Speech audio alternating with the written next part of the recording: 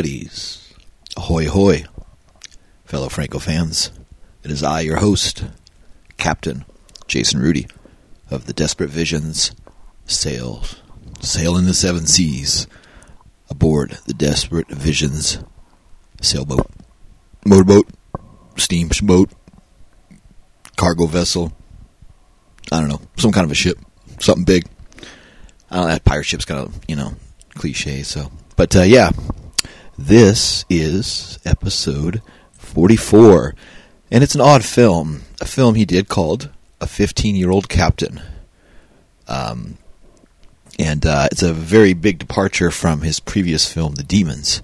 So, this is a interesting choice. Let me just go through this and record this opening and tell you all about it. It's called Un Capitán de 15 años, a 15-year-old captain, Spain and France, 1972. Original theatrical title and country of origin, Un Capitán de 15 años, a 15-year-old captain, France, and Spanish, Un Capitán de 15 años. Let's see alternative titles. French poster with different spelling, Spanish poster with different spelling, Rome theatrical, Italian theatrical, pretty much the same. Not much really different here, just the different title in different languages, but no alternative titles or anything. Production company on this, Cooperative Phoenix Films out of Madrid, and Comptoir Français de France Film Production out of Paris. I'm sorry, it's Comptoir Français de Film Production out of Paris. Theatrical distributor, Chamartin Producciones de Distribuciones out of Madrid, and Comptoir Français de Film Production out of Paris. Shooting date on this is basically he shot this in June of 1972 and played in France in May 24th of 73 and Italy in Rosoleno in July 6th of 1974, then Madrid July 8th of 74, and finally Rome December 1st of 1974. Theatrical running time is Spain 94 minutes, France 93 minutes. Definitely no nudity, anything that would have anything to be cut in this one. It's definitely a family film.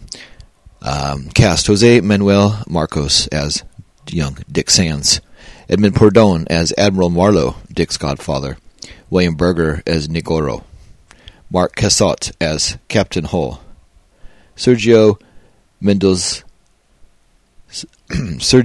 Mendezabal as Professor Benedict, Alberto de Valles as Vargas, a slave trader, Doris Thomas as Clara Marlowe, Fernando Bilbao as Hercules, the shipwreck survivor. He also played Frankenstein in The Erotic Adventures of Frankenstein and many other roles in other Franco films. Howard Vernon here plays Harris, a botanist, in quotes. Marisol Delgado plays Nan, Clara's maid. Armand Mestral plays Corda, Negoro's associate. Gonzalo Canas plays Bat, a goateed shipwreck survivor. Luis Barbeau, one of my favorites, plays crew member with a red hat. And F. Texiera, that's all it says, no name on him. Huh, interesting. I guess extra. Credits directed by Jess Franco. Screenplay by Jess Franco, Jose Antonio Areles, and Gonzalez Casas, based on the novel by Jules Verne. Yes, this is based on Jules Verne novel. Adaptation, Jess Franco. Dialogue, Elizabeth Lusa de Nessel. French Prince. Director of Photography, Paul Sovieste. Editor, Roberto Fernando. Music, Bruno Nicolai and David Kuhn. Of course, that's Jess Franco. Jess Franco has a lot of different names on here. He's Jess Franco. He's David Kuhn, of course. And then on, let's see if we keep going through. Let's see if it catches it. Associate Director, Jose Antonio Avrelo. And Howard Vernon as Mario Lippert as still photographer. Special effects, Manuel Baquero. Makeup, okay. Because on the other one it says, on the print I watched, it says Jesus Franco Manera, and then it says Jess Franco, and then it says David Kuhn, so it's like three of his, but here it just doesn't have that on there. Alright, so Of course, going off of Murderous Passions, Volume 1 by Mr. Stephen Thrower. Been having a hard time finding this on Amazon lately. I don't know if it's out of print or if they're doing another revised edition or what. But yeah, it seems to be hard to get the last couple of weeks. So let me have a sip here before we go into the review portion and knock this out.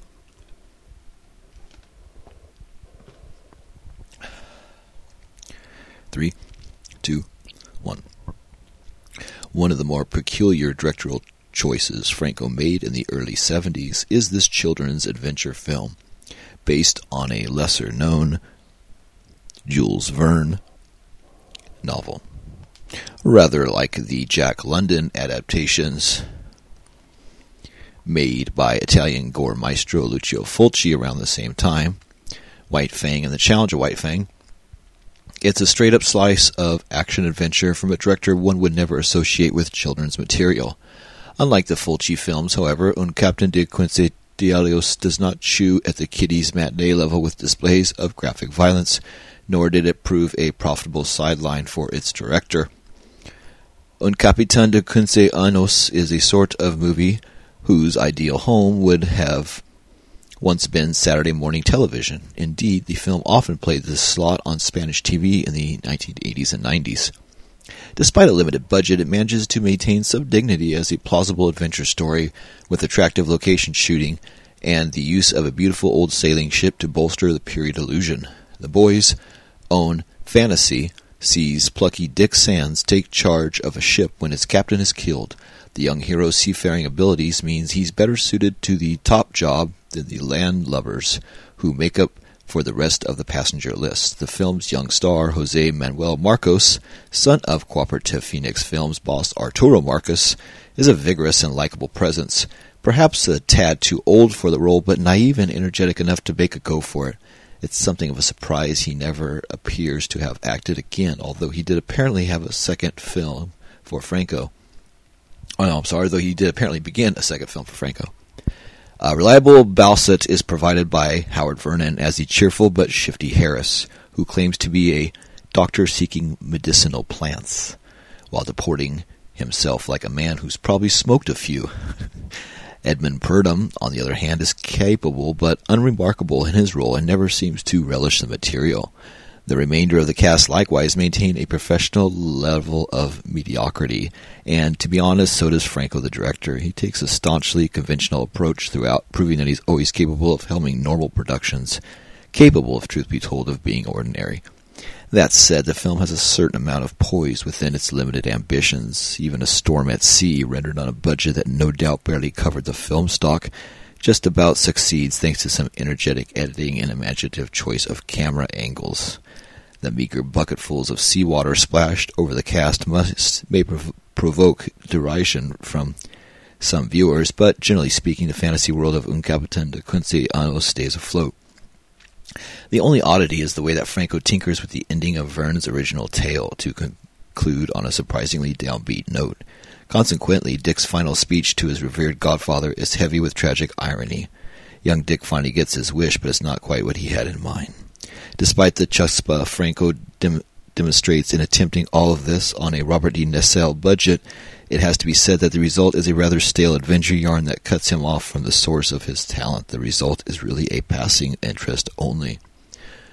Music. The title theme from Devil's Island Lovers is recycled, and there's another outing for the lush, strident theme from Justine, which Franco had already plundered for Dracula, Prisoner of Frankenstein. Locations. Shot in 4 weeks on location in Portugal, the island of Madeira, and the Canary Islands, with further material filmed in Alicante and Moricia, Spain. Connections. Jules Verne's novel, published in 1878, raised the contentious issue of slavery and the even more contentious issue of Africans' complicity in the financial exploitation of their own people.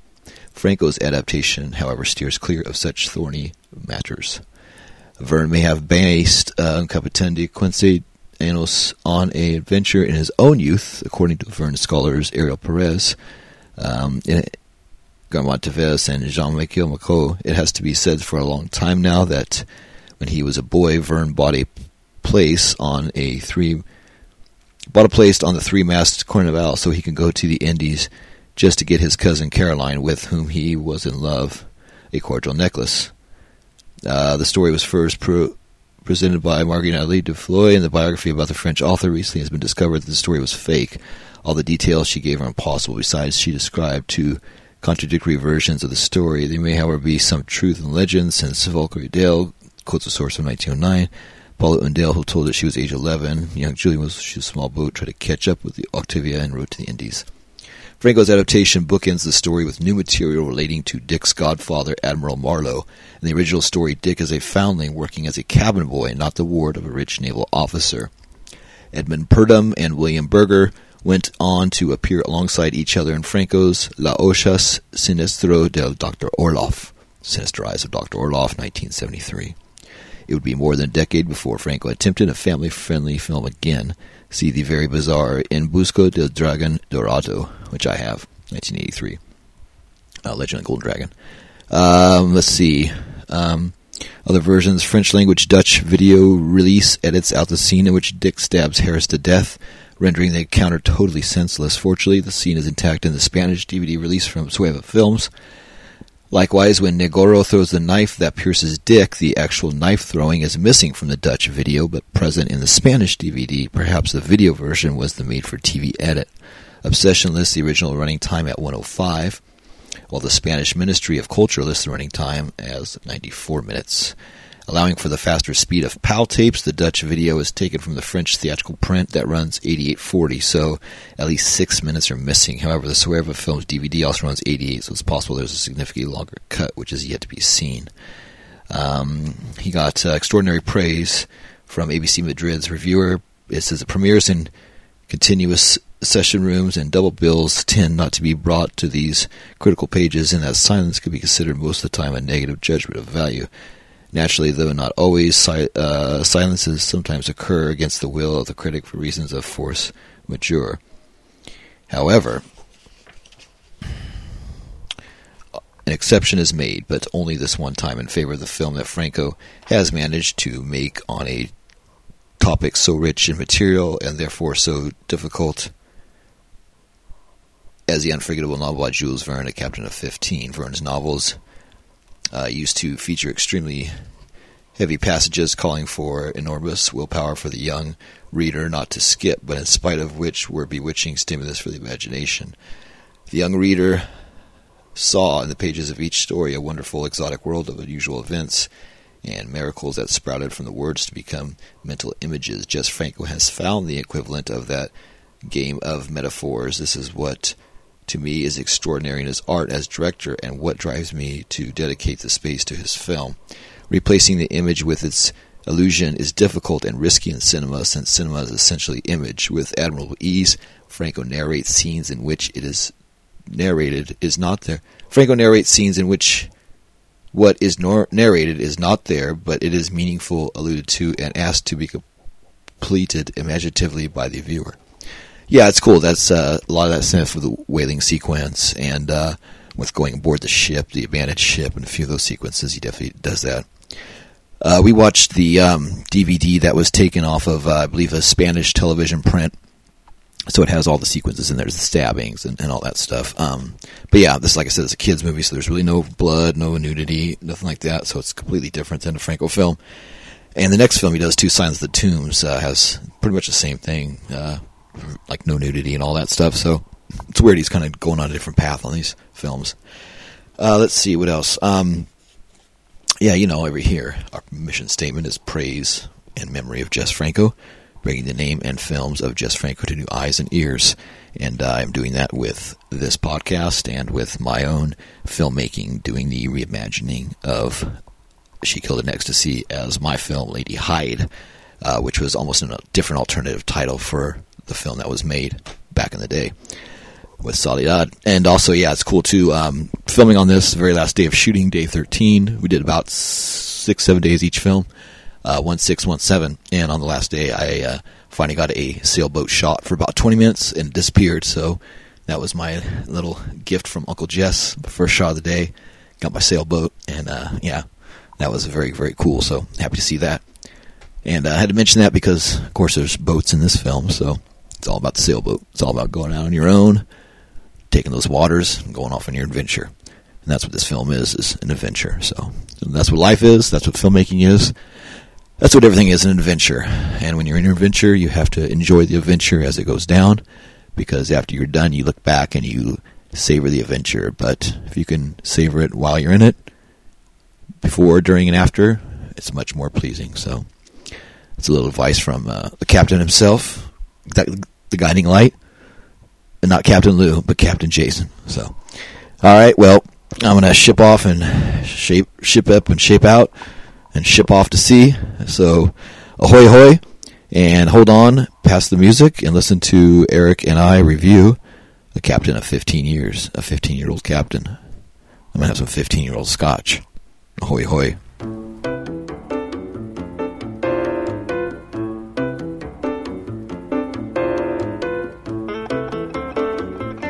Hey, buddies. Welcome once again to the Frank Observer Podcast. I am your host, Jason Rudy, and I come to you today on the review portion solo, as something happened that hasn't happened before, and I accidentally permanently deleted a file when I was transferring episodes 42, 43, 44, all the intro, review portions, this and that. I thought I dragged and dropped it, and couldn't find the review. Went through, checked all the files, and the card and the backup hard drive. Couldn't find it in there. Looked for different names, all that. And lo and behold, after about an hour of looking, was not there. So I guess it was permanently erased. So Eric and I did a review for a 15-year-old captain. Not an exceptional, crazy good film. Wasn't an exceptional, crazy good review anyway by us. We were both tired, I think, when we did it. So this is no big loss. So this one I'm going to go ahead and do solo, knock it out, so you have another episode. One thing about me, I hate doing something twice. I hate doing the work and then having it have to do it all over again. But the old saying goes, show must go on, and I'm loyal and dedicated to the Frank Observer Podcast. I never forget that, so I'm going to push this through, finish it off myself. That's going to be the running theme. I'm going to start doing some solo episodes, some Zoom episodes, and take the Frank Observer Podcast in directions that it was before, kind of go back and reborn again. So anyway, that was the intro on that. This is, like I said, film 43, and film 44, and episode 44. Captain of 15 years, a 15-year-old captain. So, soft open guest. My guest was Eric Whitwell, but that got erased, like other things that got erased recently in the passages of time over the last 2 weeks. Some things have been erased, some things have been changed, some things have been altered, some good, some bad. Some will never be there again. So it's kind of interesting that these files got erased. It's kind of a symbol of a lot of things. So anyway, I will read the synopsis of this, and I will give you my thoughts and review. And we'll have a little shorter episode on this, but I'll talk to you about this episode. So let me go ahead and read the synopsis for you, and I'll tell you about the review of the film.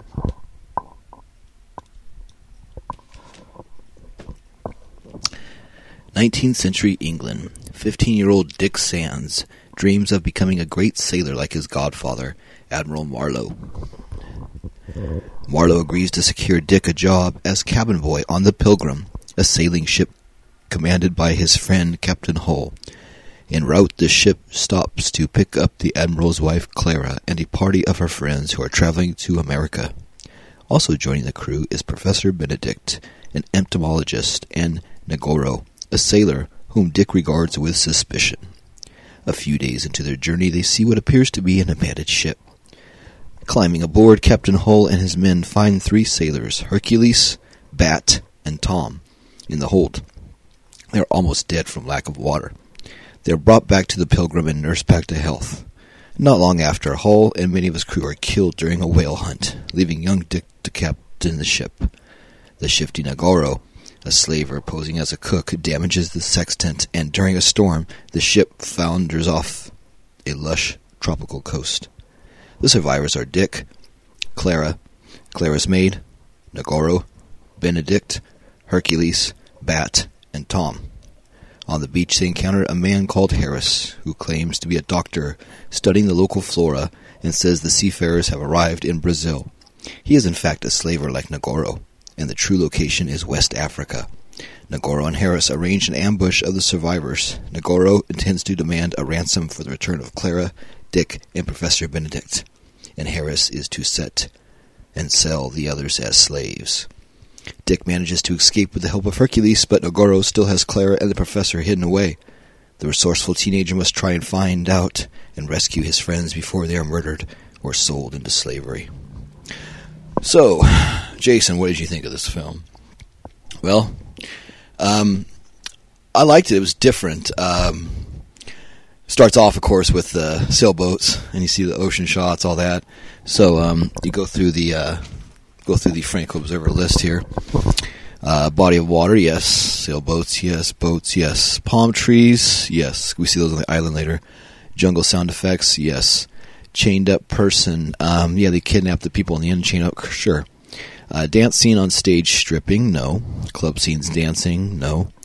Jazz music, not really with this film, number 9. They do like more like adventure music and that, so excessive zooms, not necessarily. Out of focus shots, not too bad on this one. Mirror shots, I did not see a mirror on the boat or on any of the films, so that was kind of interesting. Mind control theme, not really. I mean, betrayal, and that's not really mind control. Magic tongue scenes, no. Red light, no. Sheepskin, rug, or master with sea item, no. Mad scientist, no. Fish tank shots. No fish tanks, but lots of fish. No talking parrots or birds or animals. End credits, yes or no? Yes, there was. And handwritten notes, no. Spiral staircase shot, no. But yeah, really good acting on this. It's cool because Jess Franco gets billed here as Jesus Franco Manera, and as Jess Franco, and as David Kuhn. So he has 3 billings in this. The young guy, Dick Sands, is good in this. Edmund Purdon as Admiral Marlowe. Dick's godfather is good. William Berger, I'm a fan of. He's good as Nagoro in this. Very shifty in that. Mark Assad as Captain Hull is really good, actually. I thought he was a really good, strong, good male archetype for young Dick Sands to study. He was a really cool character, really cool belt, a lot of cool location shots, really good locations. Let's see. Alberto Zabales as Vargas, the slave trader, was really short in this. Doris Thomas is pretty good in this. Fernando Bilbao as Hercules is great. He's really funny in this. He really plays up the Hercules part. He has people climbing on his arm, and he's really super strong.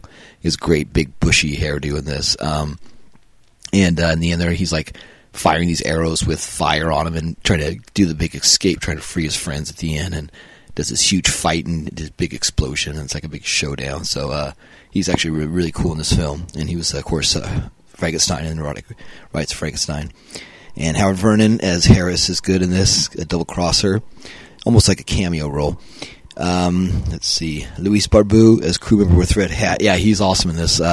He's like stronger than like 2 or 3 of the other guys on the ship. There's a part where 2 guys are lifting a boat, and he's on one side by himself lifting it, like he's as strong as 2 men, you know. Yeah, very William Smith looking in that, and it's cool to see him in each Franco film. I'm always looking out for him, and there he is. So, yeah, he's definitely cool in this. It's interesting because they looked like they got a lot of whale hunting footage that was like shot by somebody else, and they edited that into the film and try to mix and match it. And you could tell it's not from their thing, but they do a decent job. You know, their death and how they crash and die on such a limited budget, he gets away with it. But you know, I don't know, could be a little tighter, but it's not bad. But the ship's good, a lot of good filming on board the boat, and all the stuff with the captain's life and all aboard the ship and all the sailors, that's really good. All the stuff they shot, the island stuff's really good. William Berger's really good in this, of course, and yeah, no, it's good. The dog, and there's a cool the animal character of the dog that doesn't trust him, that goes after him all the time. It's really, really good, and it plays into the whole thing, and yeah, there's a lot of cool stuff to it. It's really funny, a lot of good twists and turns, and some good humor to it. Jess Franco's not in it, which is kind of sad to see. No nudity, of course, for this type of film, and no nudity in the next film either, from what I've read. So we'll see. It's interesting, 2 Franco films back to back with no nudity. It's like, wow. I guess after The Demons, he really had to decided to cut back or whatever. I don't know. So it's cool. I guess a little change of pace, But yeah, like I said, it's really well shot. I guess it had played a lot on TV over there, like on Saturday matinees. It's a good adventure, positive children's, afternoon 2-hour movie type deal. So yeah, it's worth it. It's something cool to check out for completists, for Franco fans. It's not something I can really tell people to watch on a wide appeal because they probably won't dig it as much, but it's pretty good. We watched the Gray Market DVD taken from the Spanish TV print. I don't know if they'll come out on DVD or Blu-ray here in the United States, but it could. There's a lot worse out there, believe me, on Blu-ray. So I don't know why this wouldn't get at least a passable release. Even bare bones, be cool to have. So they could sell it. It's got enough selling points to it. So let's see. I don't know. They'll make this a little shorter part today. So I hope everyone's doing well here.